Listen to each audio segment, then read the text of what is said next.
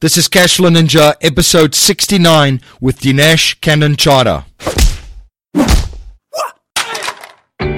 Welcome to the Cashflow Ninja, the podcast empowering and inspiring people to discover how to generate their own income and manage, grow, and protect their own wealth in the new economy. Now, here is your host, MC Laubscher.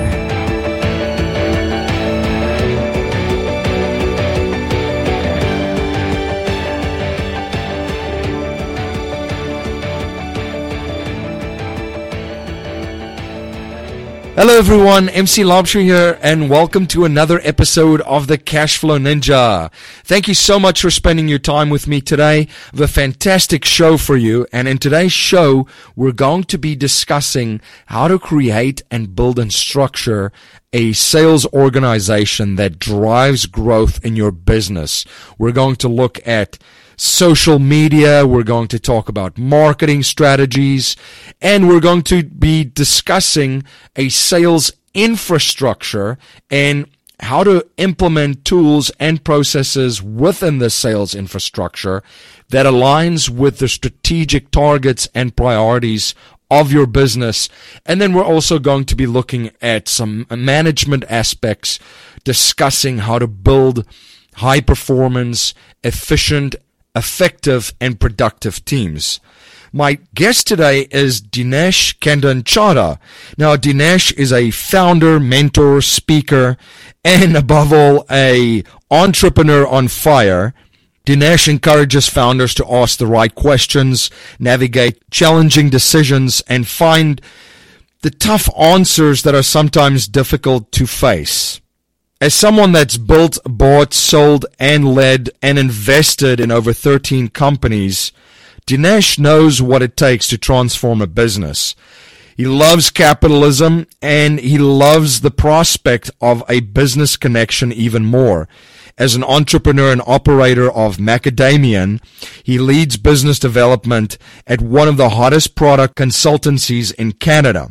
As a speaker and a mentor, he provides actionable insight to fellow leaders growing their businesses, shedding light on the nuances of product creation, organizational leadership, sales management, product marketing, contract negotiations, public relations, and more. Dinesh has found that some of his most valuable business relationships always started casually, even at a local shop. He believes every meeting and interaction is an opportunity, and even a single cup of coffee has the power to change your business. He believes in transformative coffee. A big lesson Dinesh learned early in his career was the money that you earn is a measure of the value you create for customers and not an outcome. An MBA later and a PhD from the School of Hard Knocks, he has created a ton of value with some awesome people.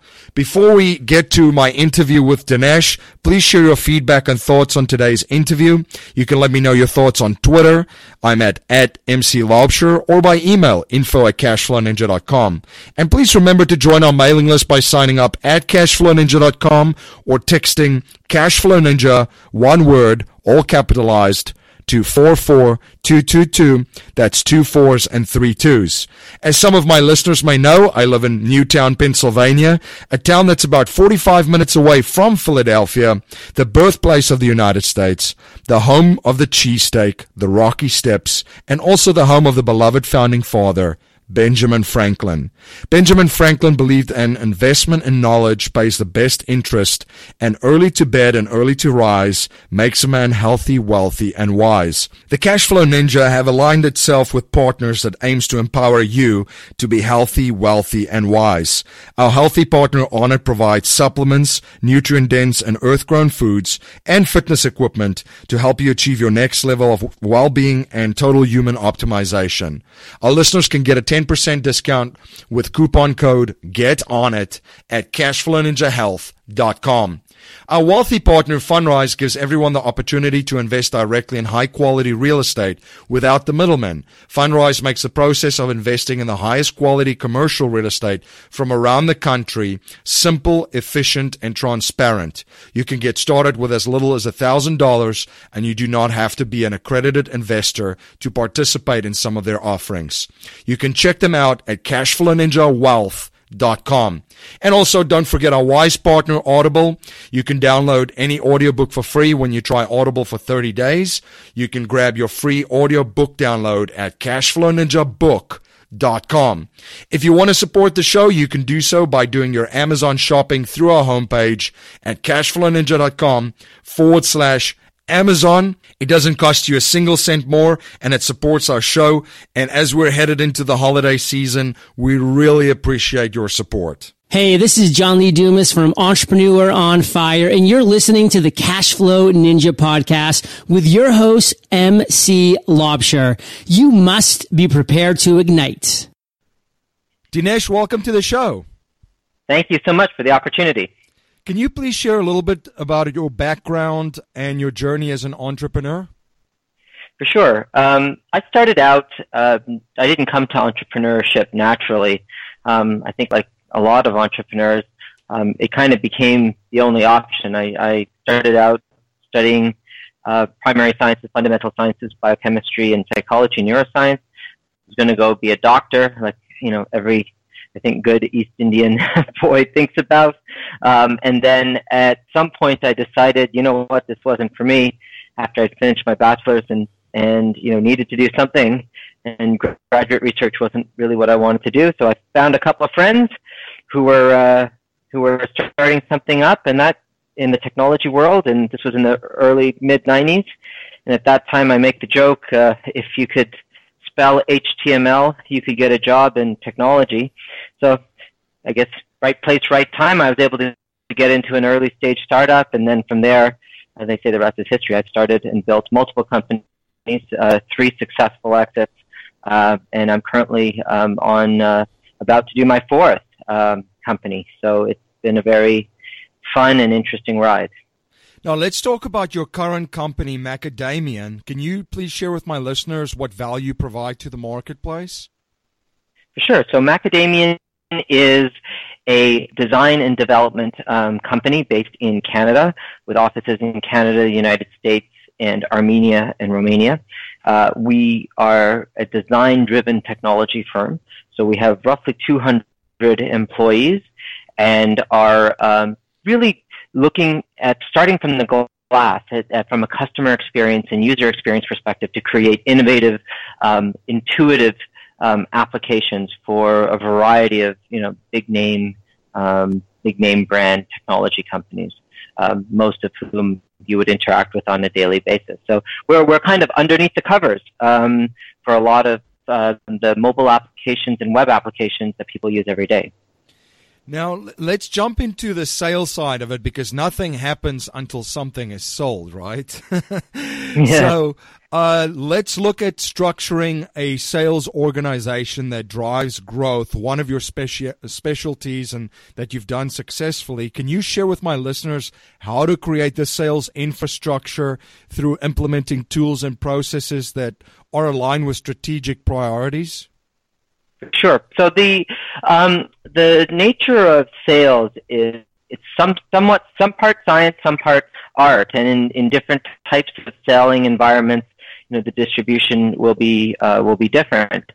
In a product company, typically what you will find is sales goes through a set of stages. The first stage is kind of the founder selling or entrepreneur selling their services, value proposition, whatever it is. By beating, banging on doors themselves, and they're able to, just through their passion and knowledge and pure hustle, are able to advance their business. And that's kind of the first generation of sales. I call that kind of Clint Eastwood, good, bad, and ugly type of salesperson. And then you pass from that stage as your business gets a little bit bigger. You get into a kind of a second stage where now you have a small core team. Maybe the founder is still a big part of that. You might have a couple of technical people, marketing person. And these folks together are still incredibly talented, but don't have a standardized process necessarily. They're working a lot on gut instinct and just the collaboration and the creativity of the team. And that's the second major stage of sales. And if you want to continue along the analogy, that's the Magnificent Seven idea. There's a movie just came out around that.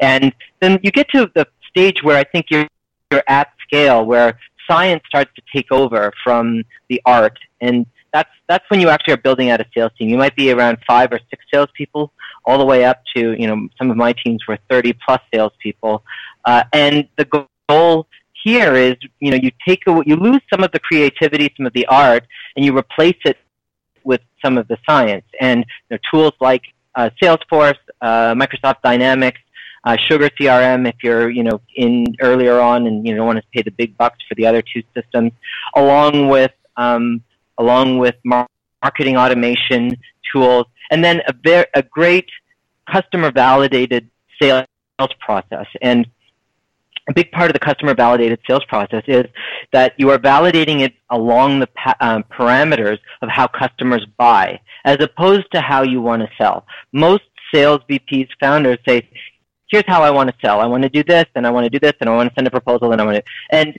frankly, that's great, but customers don't buy that way. Customers have a completely different way of evaluating your technology, your value proposition, your product, your service, whatever it is. And you need to understand how your customer buys. And once you understand how your customer buys, you then structure your sales process to dovetail nicely with progressive building of trust. And there's some great models out there around how to do this. Usually it starts, the first step is awareness. So your first step of your sales process would be to build awareness.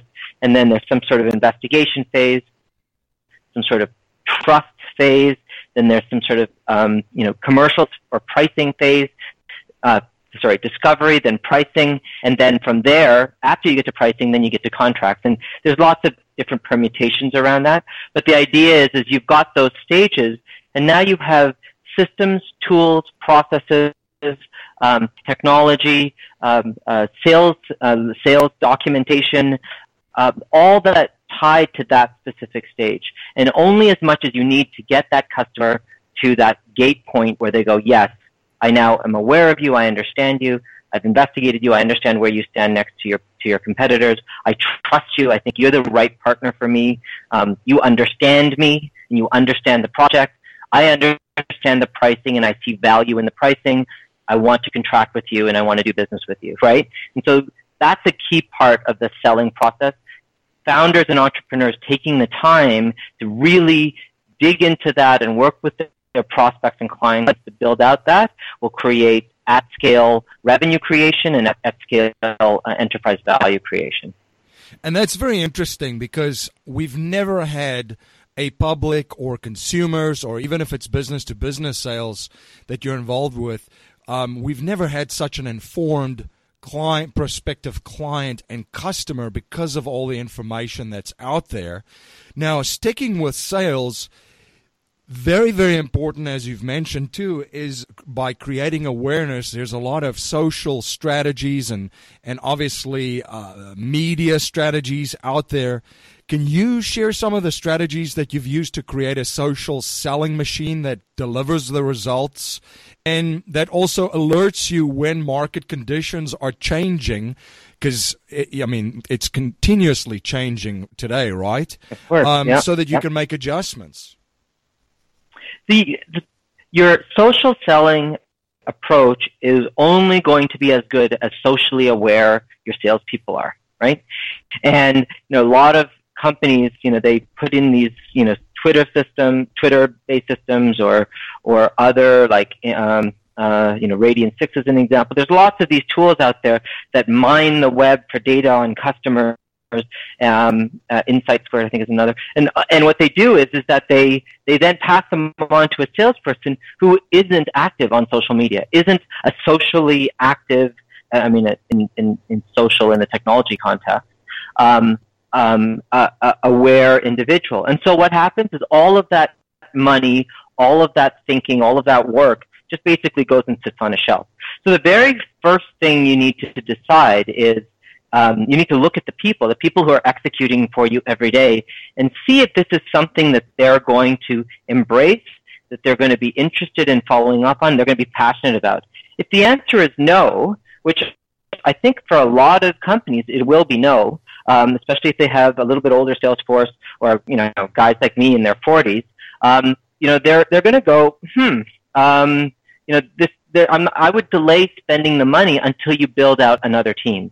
It's great if you can find a social selling team, and you can build a team could be one person initially, right? And it's a person who is responsible for actively reaching out on Twitter to prospects, following folks. If you're in the business of like from where I am in entrepreneurship, going out and following all the major VCs and angel groups, and looking at their followers and having direct message conversations over Twitter with them, sending out content with them, and concentrating that in a single individual who's passionate about social.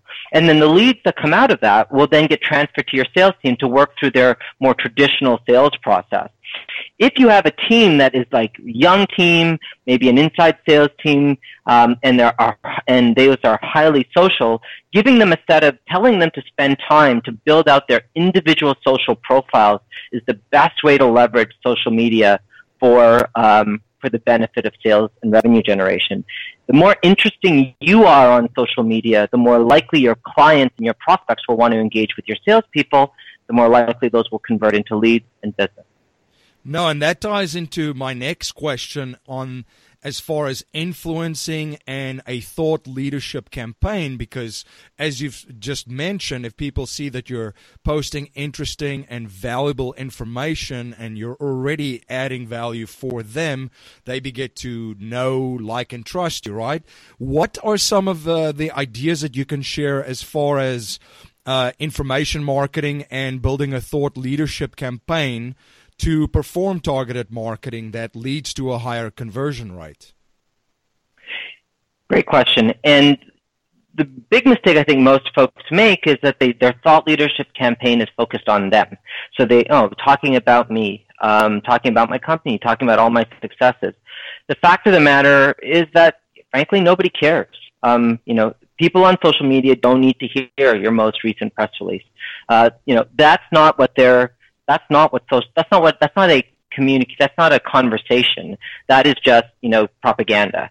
And a big part of your thought leadership campaign has to be about delivering content that is valuable to your audience. So you need to think like your MSNBC, or think like your CBS, or any of the major kind of broadcasters, because you are kind of like that. And look at your audience and say, what does this audience care about? What does this audience want to engage with? And how can I use that content to drive trust with my brand and my people? And then underestimate your ability to deliver against it. So everybody is super ambitious, and they go, "Oh, I'm going to do 4 tweets a day, or I'm going to do 1 white paper a week." And the fact is you can maintain that kind of cadence. Most companies can maintain it for a short period, but lack the will and fortitude to maintain it for the long period. Marketing is all about reach and distribution, and so you really need to be committed, whatever the cadence is, to do it for a year. Allocate the resources to do it for a year. Do whatever you're going to do. Don't try to set an expectation of frequency and then let it fall off, because all the money you spent to get there will be completely wasted. No, and that's a lesson that I learned as well. Just as far as my podcast and my show, because I love speaking with guests such as yourself, and I share my guests' content that I find valuable, because I look at my guests as mentors to me. So I go on their websites, I look at the content that they're out, and I love to share that with my audience. And that's what my audience craves and what they want, just through conversations with them. So that's definitely a very valuable lesson, and a very good point you just made. Now, you've successfully built and managed productive teams too. And as far as building teams, this is a very, very important and valuable skill. Can you share some of your secrets of how you have gone and built productive teams? This is something that's more art than science. And if I were to have a set of road posts around it, I would start with values. So in order to get a team that will be productive together, it's not about competence. So competence will come in. It starts out with a values match. So when you sit down with your team, your individuals, or you're adding individuals to the team, understand what makes them tick. What are their values?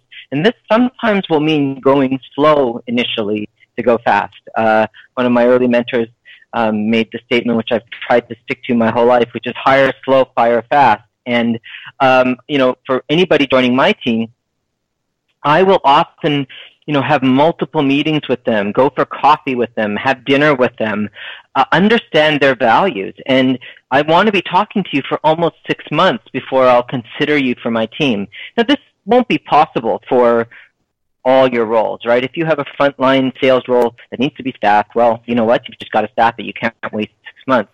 But in your inner circle as an entrepreneur, the team that's going to be working with you to build this thing, this vision, this passion you have out, go slow.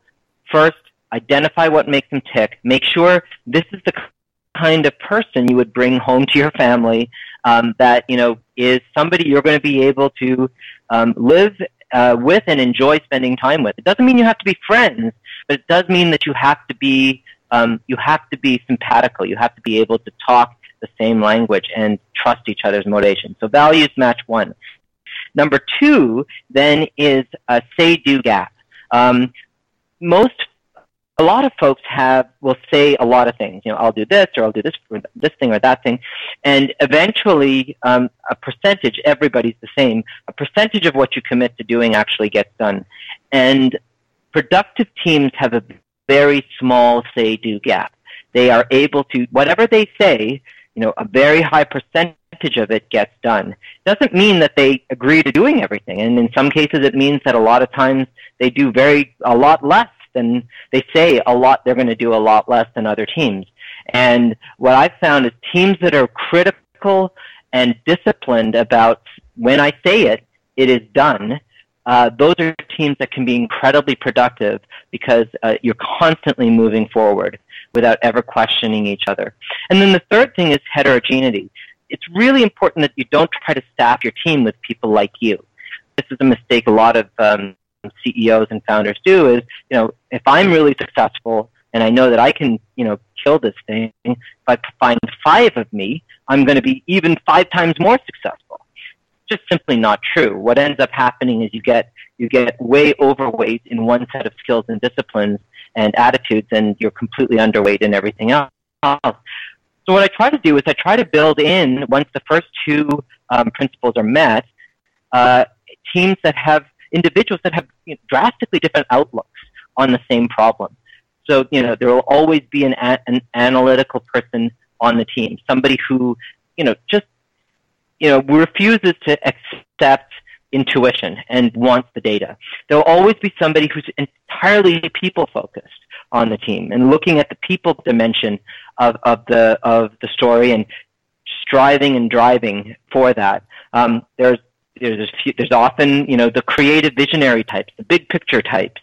And, then there's the communicators, the folks that can take any idea, collapse it to its, most, essence, and then turn it into a format that can be communicated to anybody. You need all of these disciplines, and to find them in one individual is very challenging and may result in, you taking forever. So just take the time to make sure that you have all of these skill sets and perspectives on your team, and then respect them. Don't steamroll them, because a lot of CEOs will do is they'll use their perspective and they'll go and get these voices onto the team, but when they raise them, they'll get steamrolled because it slows us down, and we don't want to get slowed down. We got to get it done. So when one of your team members raises it, make sure you take the time to work through it. And it's not about consensus building, but it is about alignment, and those are different things. No, absolutely. So aligning the interests of the organization straight through the whole entire organization through incentive planning is also extremely key. Can you delve into this a little bit of how you achieve this, and also from having the interests align and from a compensation standpoint, how do you know if you're rewarding employees enough or too little? It's very, very hard to know for sure. The simplest measure of knowing for sure is, are people staying or are people leaving? I'm a really brass-tack simple guy, and so if my involuntary turnover is greater than 5-6%, that's when I know I've got it wrong. And incentives are more than monetary compensation. And I've had the benefit of working in smaller companies. The largest company I worked for had 300 employees, and so you have a lot of power and control that you may not have in a large multinational, for example.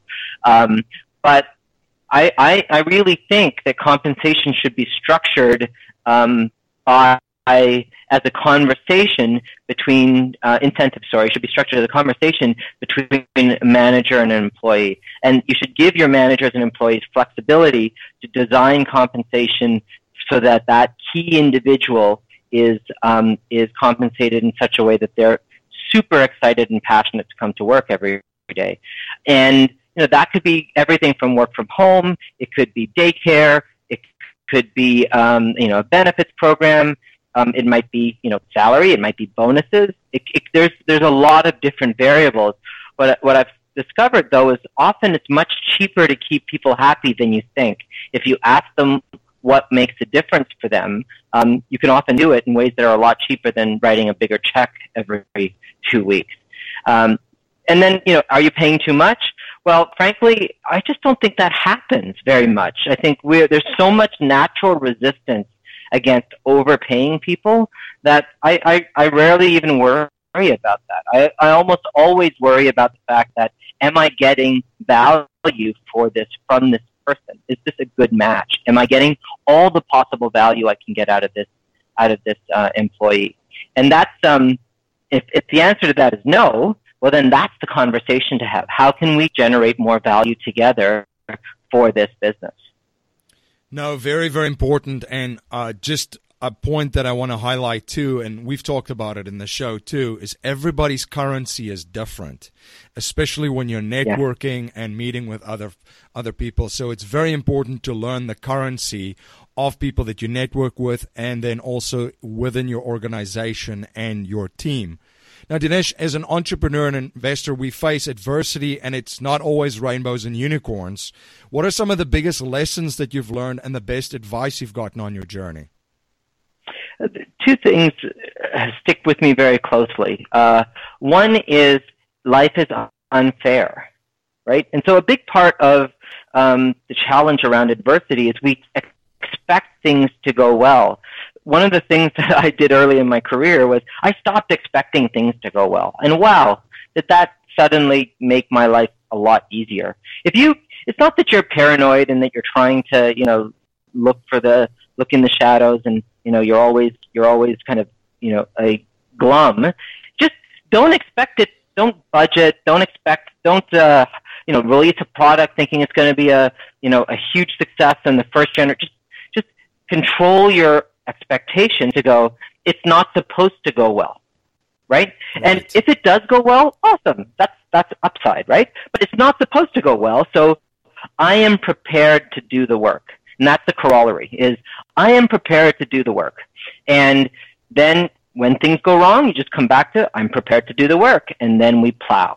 And we plow and we plow. And we put our shoulders down and we just keep the feet churning. And doesn't matter what happens, you just keep moving. Don't stop. And that's made a big difference, because you don't get the emotional swings that you get if you expected something to go well and it didn't go well. So that's lesson number one, is life is unfair, and keep plowing. Lesson number two is the fact that enjoy every little success, because this is not about the destination, it's about the journey. And I've built a couple of, a bunch of companies, and I will continue building companies. My wife makes a joke. She goes, "I'm going to find you in your home office, slumped over at 90 years old, and you'll have just had a heart attack while doing a sales call." And the reason is you have to love what you're doing every day, and do it because you love doing it today, not because of some magical, paycheck 3, 5, 10 years from now. Love it for today. Experience it today. Use the money and the fame and all the other things as a way of keeping score. But at the end of the day, be in the moment and don't try to think too much about, all the Ferraris and, houses in Monaco. No, great advice. Now, Dinesh, one habit that I've observed from wealthy and successful people is that they're always studying new subjects and learning new skills. What are you currently studying, and what new skill sets are you currently learning? I'm really focused on personal branding.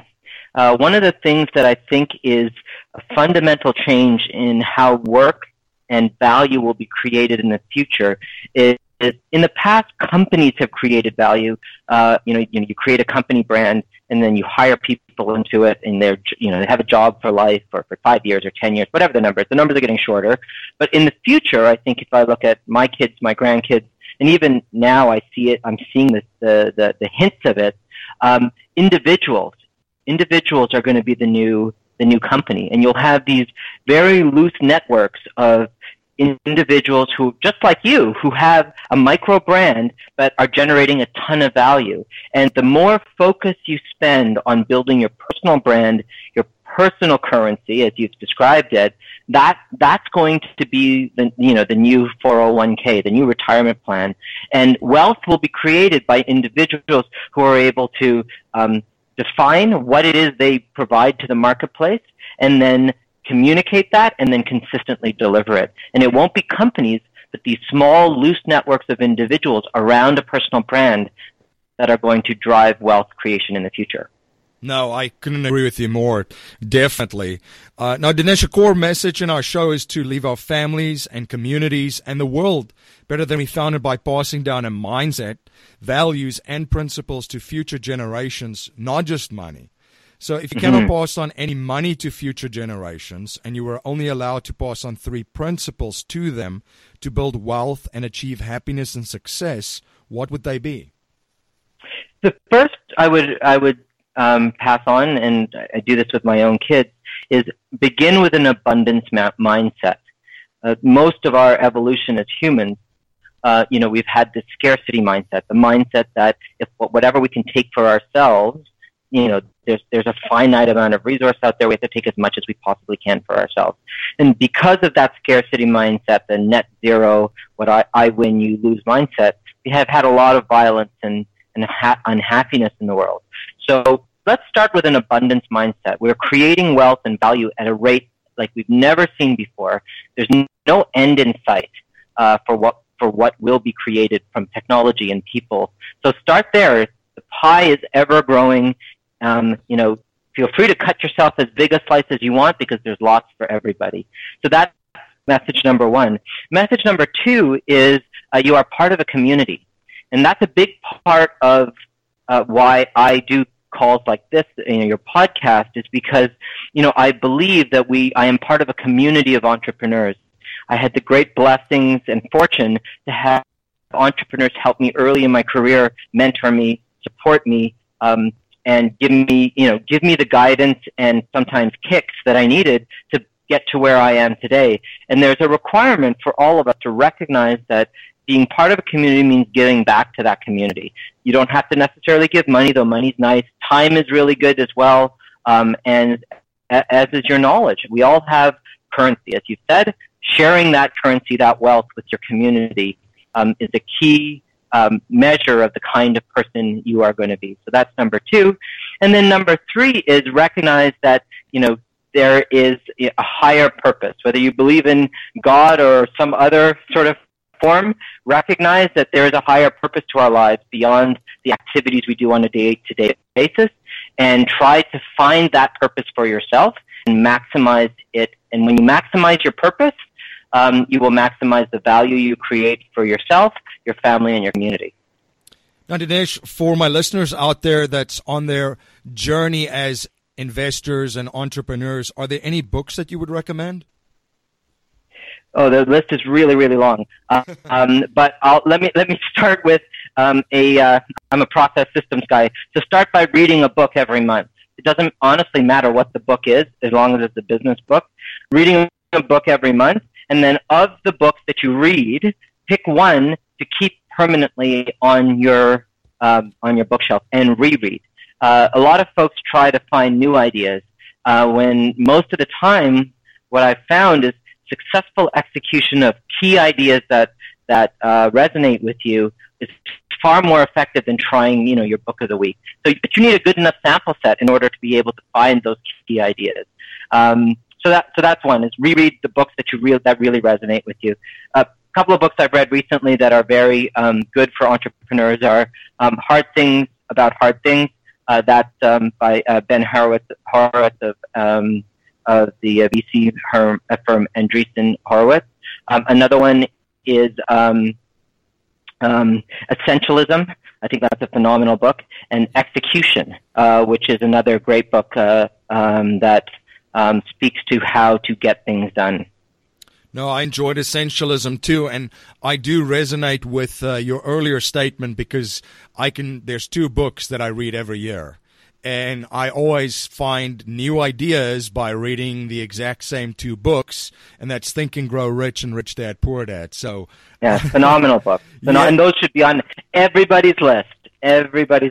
Yeah, so I definitely understand what you mean. Now, Dinesh, how can my audience learn more about you and your company and all of the projects that you're involved with?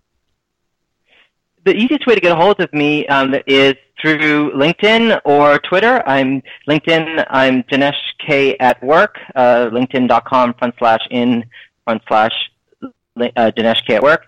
Twitter, Dinesh K at work. I'm on clarity.fm, and one of my missions for this year is to generate at least $5,000 for charity on clarity.fm. So, if you are interested in having a call with me on Clarity, we can talk through your business, and any of the funds that I earn on Clarity, I donate 100% to charity. So it's an opportunity again to live out that principle of living out your purpose, but at the same time contributing to the community. So on Clarity, you can find me clarity.fm/Dinesh K at work.